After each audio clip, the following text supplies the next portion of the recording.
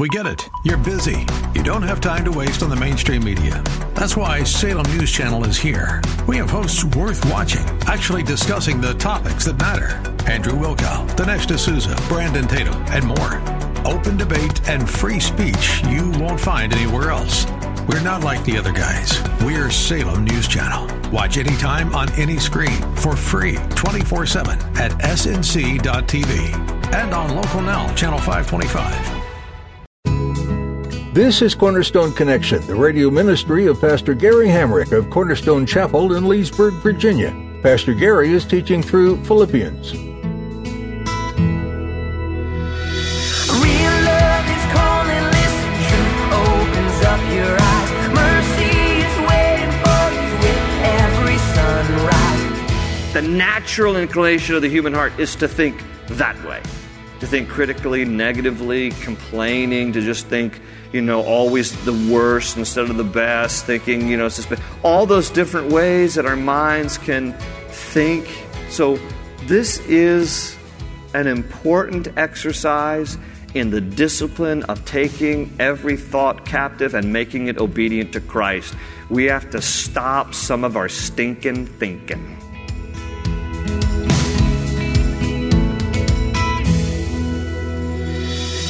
That's easier said than done, though, right? Saying you'll stop thinking about bad stuff, negative attitudes, sinful acts. Wouldn't it be nice if there was just an off switch for that kind of thing? Pastor Gary reminds you today that it takes more than just saying you'll stop negative thoughts. You need to act.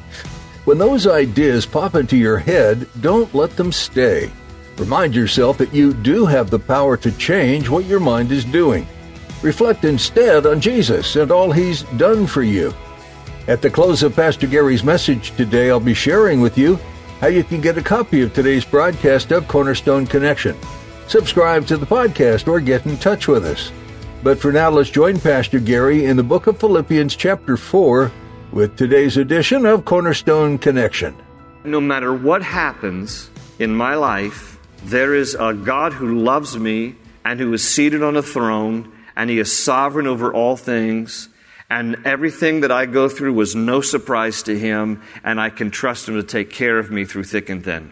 And in that, and knowing Christ as your Savior, and having that assurance that God loves me, that He's on the throne, that He's sovereign, I can trust Him even when things are crazy. We have no illusions. It's not like we're pretending like things aren't bad. Things can get really, really rotten in your life, but it is understanding that even so, there is a God who loves you and a Christ who died for you, and knowing Him as your Lord and Savior transcends good times and bad times, and in Him I have joy.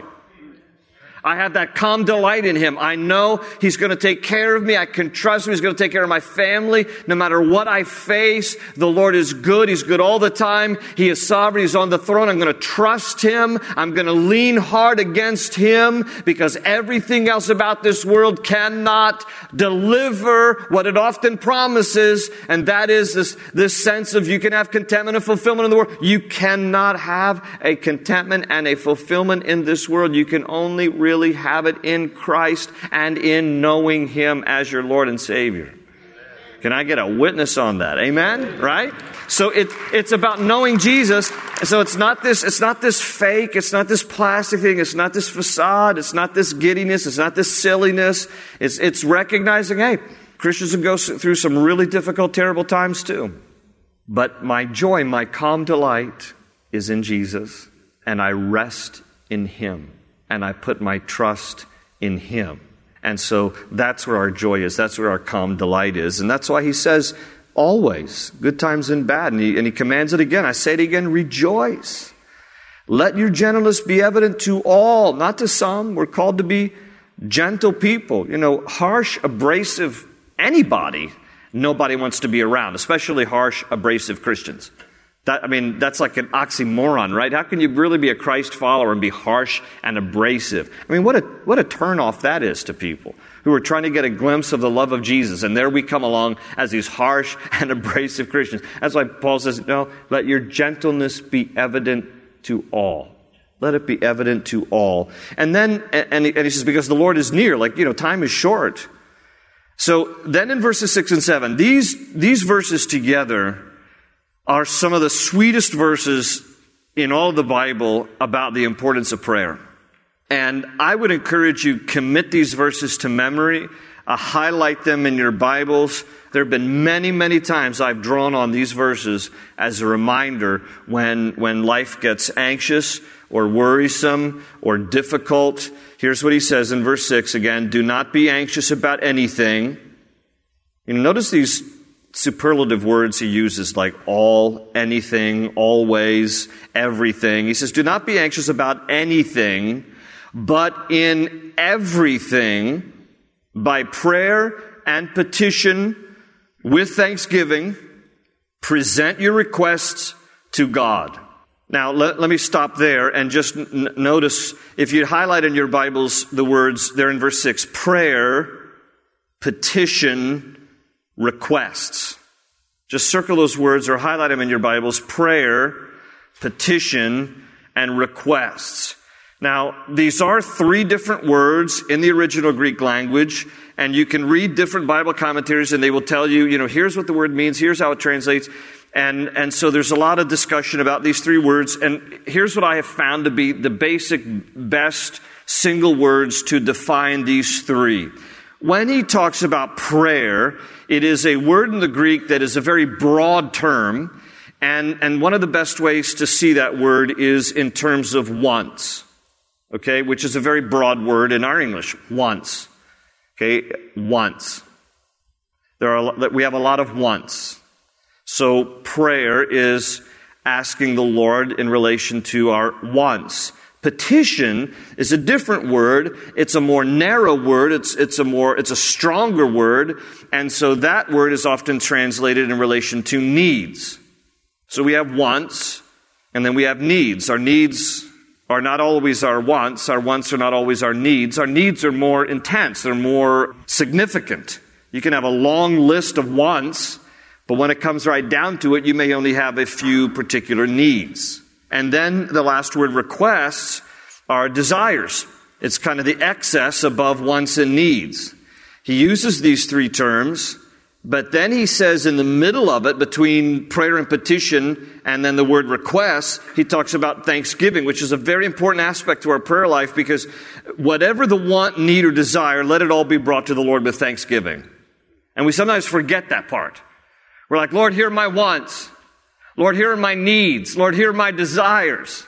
But he says, approach the throne of grace with thanksgiving. We should always make our prayers, our petitions, some of your translations say supplications, same kind of a word, and our requests should always be coming to the throne of God with thanksgiving. We should always be people who are grateful and thankful and are always worshiping the Lord, not just making requests, but offering our praise and giving our thanksgiving in the midst of offering our prayer requests and petitions unto the Lord at the same time. So, listen, this is the greatest remedy to an anxious heart.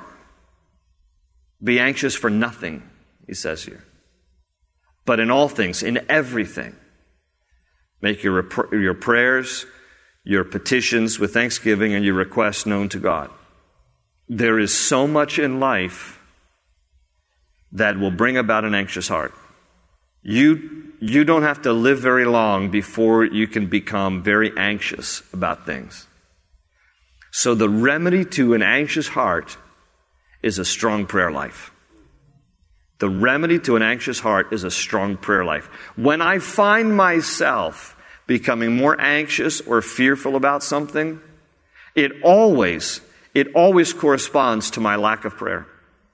Because when I become fearful or anxious about something, then I stop and think, when was the last time I really had a good time of prayer with the Lord? And usually the distance between when I really prayed and when I notice my anxious heart is greatest when there's a greater distance. And so when I feel that anxious heart stirring, man, I know it's my need for prayer, because I need to get in the Lord's presence, and I need to just lift this up to the Lord. I need to give this to Him.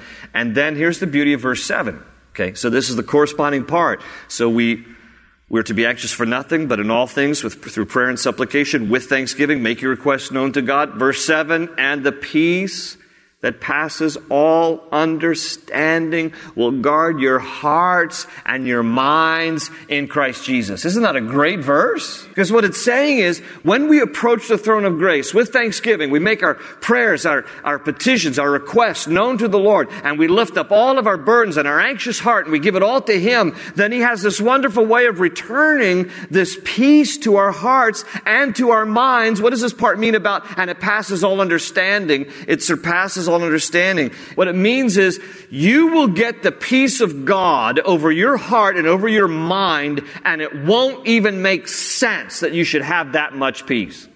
When you have an anxious heart and a worried heart and a fearful heart, and then you go into your prayer closet and you pray until that anxiety, worry, and fear are lifted, and you come out of your prayer closet, people will look at you and they will say, why do you have so much peace? You shouldn't have that much peace. Because I know what's going on in your life. And I know this is happening and that happening. I can't believe you have so much peace. And you won't be able to believe it either, except that the only explanation is it's that peace that comes from the Lord that transcends all understanding. It doesn't even make rational sense, but it is a testimony of the miracle of God to bring His peace into your heart over your anxious life. So pray. Pray. Get into your prayer closets or find a quiet place where you can pray. Carve it out of your schedule. You say, well, I've got really young kids and they wake up really early. Wake up earlier. Wake up even earlier. Or stay up later, or take your lunch break and get in your car and go somewhere by yourself. Whatever it takes. Listen, I'm just trying to plead with you, Euodia and Syntyche. Listen, not just about division, but please recognize if you've never experienced this, then you don't know what you're missing. But I can tell you from personal experience, when fear, worry, and anxiety starts to take over my heart, and I make the greater effort of getting alone with the Lord in prayer, I come out of that prayer closet with such peace, and it doesn't even make sense, because it's not like necessarily the situation is gone or resolved, but it's God's peace that just comes over you in the midst of that situation. It is a wonderful, irreplaceable thing. So pray. And you say, well, what's the posture to pray? How long should I pray? Just pray. In fact, I'll read you this cute little thing that I read years ago. This is called an informal prayer, the prayer of Cyril Brown. The proper way for a man to pray, said Deacon Johnny Keys. The only proper attitude is down upon his knees. Nay, I should say, the way to pray, said Reverend Dr. Wise, is standing straight with outstretched arms, with rapt and upturned eyes. Oh, no, no, no, said Elder Snow. Such posture is too proud. A man should pray with eyes fast closed and head contritely bowed. It seems to me his hand should be austerely clasped in front, with both thumbs pointing toward the ground, said Reverend Dr. Hunt.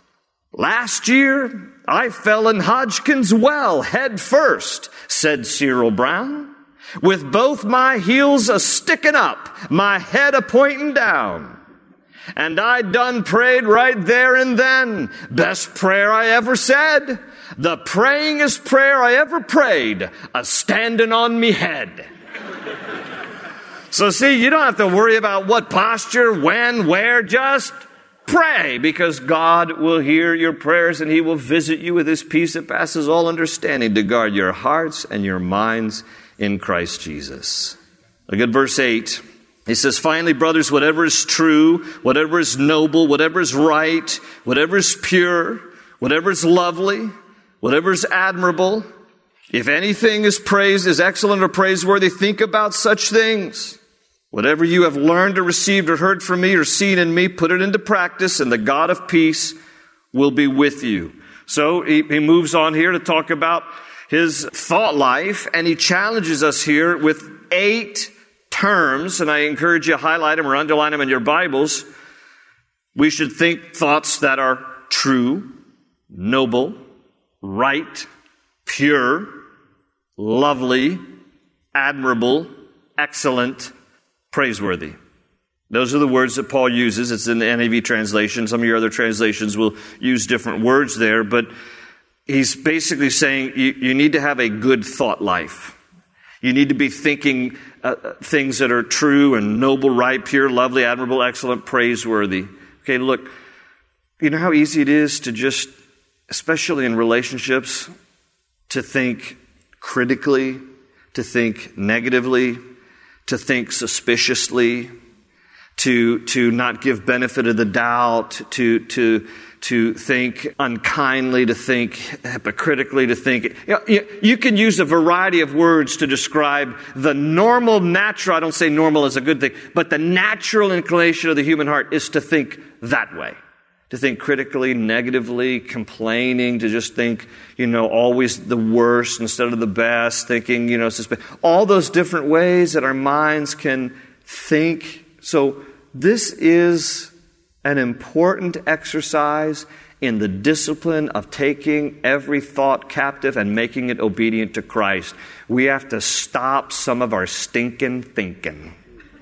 We have to stop some of our stinking thinking and start, especially as it relates, because he's talking about, this is a challenge to the church. He's talking about, you need to think as you relate to each other in ways that are true and noble and right and pure and lovely and admirable, excellent, praiseworthy. Think about such things. We need to guard our thought life. We need to be people who think in a right and a proper way. Years ago, I had a lady come to me who had read this verse, and she said, the Lord convicted me that in the way I relate to my husband, think so negatively and so critically. She asked me to pray with her. She said, for 1 week, I'm going to exercise this verse and see if it can become a life pattern for me.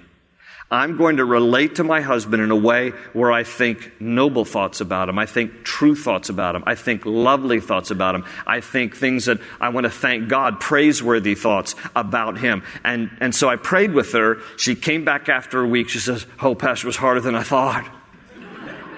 Oh man, the Lord really tested me in all this. But she said it became one of the most freeing things for me. And she said it did wonders in our relationship. And she said, pray now that this just stays a pattern for me. And that challenged me. Because I think if all of us are honest, we need to work on our thought life as it relates to the way that we think of others, especially the ones that we love. So think on these things. Think about such things. He goes on, verse 10, I rejoice greatly in the Lord that at last you have renewed your concern for me. Indeed, you have been concerned, but you had no opportunity to show it. I am not saying this because I am in need, for I have learned to be content whatever the circumstances. So now he moves on to this last section here, which is the way of life. And he's going to tell us 3 important things that he has learned about how to live life. The first one is, in a word, serenity. And he says there in verse 11, I have learned to be content whatever the circumstances. I have learned to be content whatever the circumstances. Now, I like the words, I have learned, okay? Because it doesn't necessarily come to us naturally. We're not naturally content people. We are naturally, in our flesh, we're naturally discontent people. Nothing's ever good enough. I love America and I love the free enterprise system, but if there's one thing we have to guard our hearts about, living in the most wonderful world in a great free enterprise capitalist society, is we have to guard against our hearts that we are constantly discontent. Nothing's ever enough. I never have enough. I always look at what the Joneses have, all that kind of nonsense, those games we play. And then even after we get this, we have to have the next latest and greatest. We are never content. We have to guard our hearts against this. Paul says, I have learned to be content, whatever the circumstances. He goes on to define it a little bit. Verse 12, I know what it is to be in need. I've been there, been without, and I know what it is to have plenty. I've been there too. I have learned the secret of being content in any and every situation, whether well-fed or hungry, whether living in plenty or in want. Okay? So you can have nothing and then have covetousness because you want more, and you can have a lot and think that that's never enough. So covetousness cuts all echelons of life and culture, because in the human heart, the tendency is to be discontent. And God calls us to be content, to learn to be content in whatever situation, whatever circumstances we're in. And Paul says, this is one of the aspects of life that I've learned. I've just learned this. I've learned to be content. God, help us to be content people, and forgive us when we are discontent, because discontentment ultimately means we're blaming God for what we don't have. We're always discontent because whatever we have and whatever situation we're in, we're not happy, and that actually is a reflection on where God has us and what God has supplied for us. So we have to be very careful with this. So he says, in terms of serenity, I've learned to be content whatever the circumstance. Then he adds there in verse 13, I can do everything through him who gives me strength. So that's the second thing on a way of life. He says, I can do all things through him who gives me the strength. So he recognizes that in himself he's weak, but in the Lord, God's going to help me to be able to do everything I need to do through him. He's going to give me the strength. When I am weak, then I am strong, because his strength is made evident in my weakness, right? And he says in verse 14, yet it was good of you to share in my troubles. Moreover, as you Philippians know, in the early days of your acquaintance with the gospel, when I set out for Macedonia, not one church shared with me in the matter of giving and receiving, except you only. For even when I was in Thessalonica, you sent me aid again and again when I was in need. Not that I'm looking for a gift, but I am looking for what may be credited to your account. He says in verse 18, I have received full payment, and even more, I am amply supplied now that I have received from Epaphroditus the gifts you sent. So this verse tells us that the church at Philippi didn't forget about Paul, and that even though he planted this church 10 years previously, they're sending their financial contributions to help support him and support his ministry.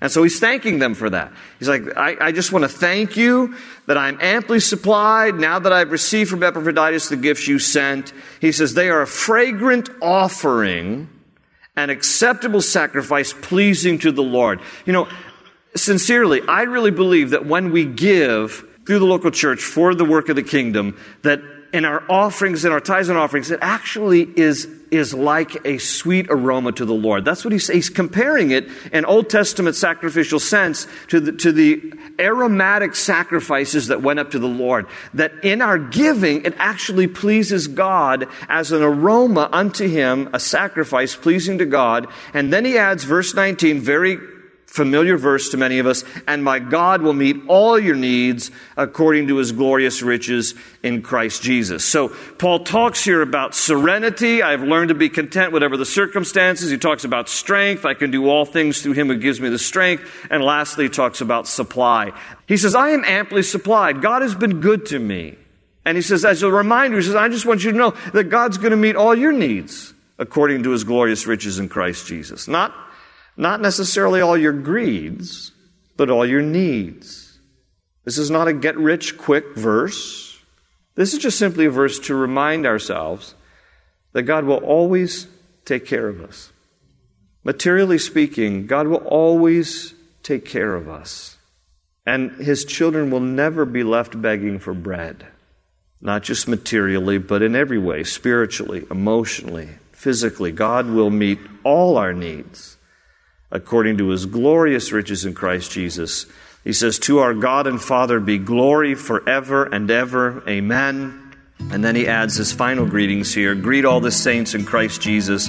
The brothers who are with me send greetings. All the saints send you greetings, especially those who belong to Caesar's household. The grace of the Lord Jesus Christ be with your spirit.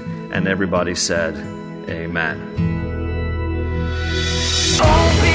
Open ocean, jump in and you'll find the cornerstone's your connection. Run towards your new life. We're so glad you joined us for this edition of Cornerstone Connection as Pastor Gary Hamrick teaches through the book of Philippians. If you're interested in hearing this message again or others like it, feel free to visit our website at cornerstoneconnection.cc. You can also download our mobile app so you can have these teachings with you on the go.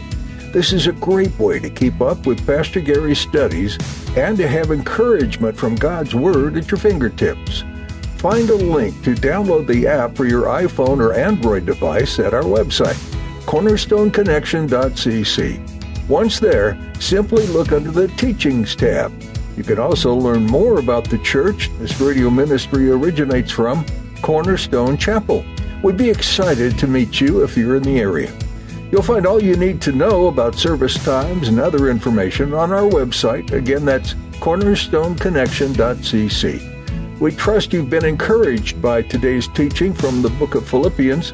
Keep reading on your own to discover many other inspiring and motivating things that apply to you today. We look forward to you joining us on our next edition of Cornerstone Connection. They say you're a wandering soul, that you've got no place to go, but still you know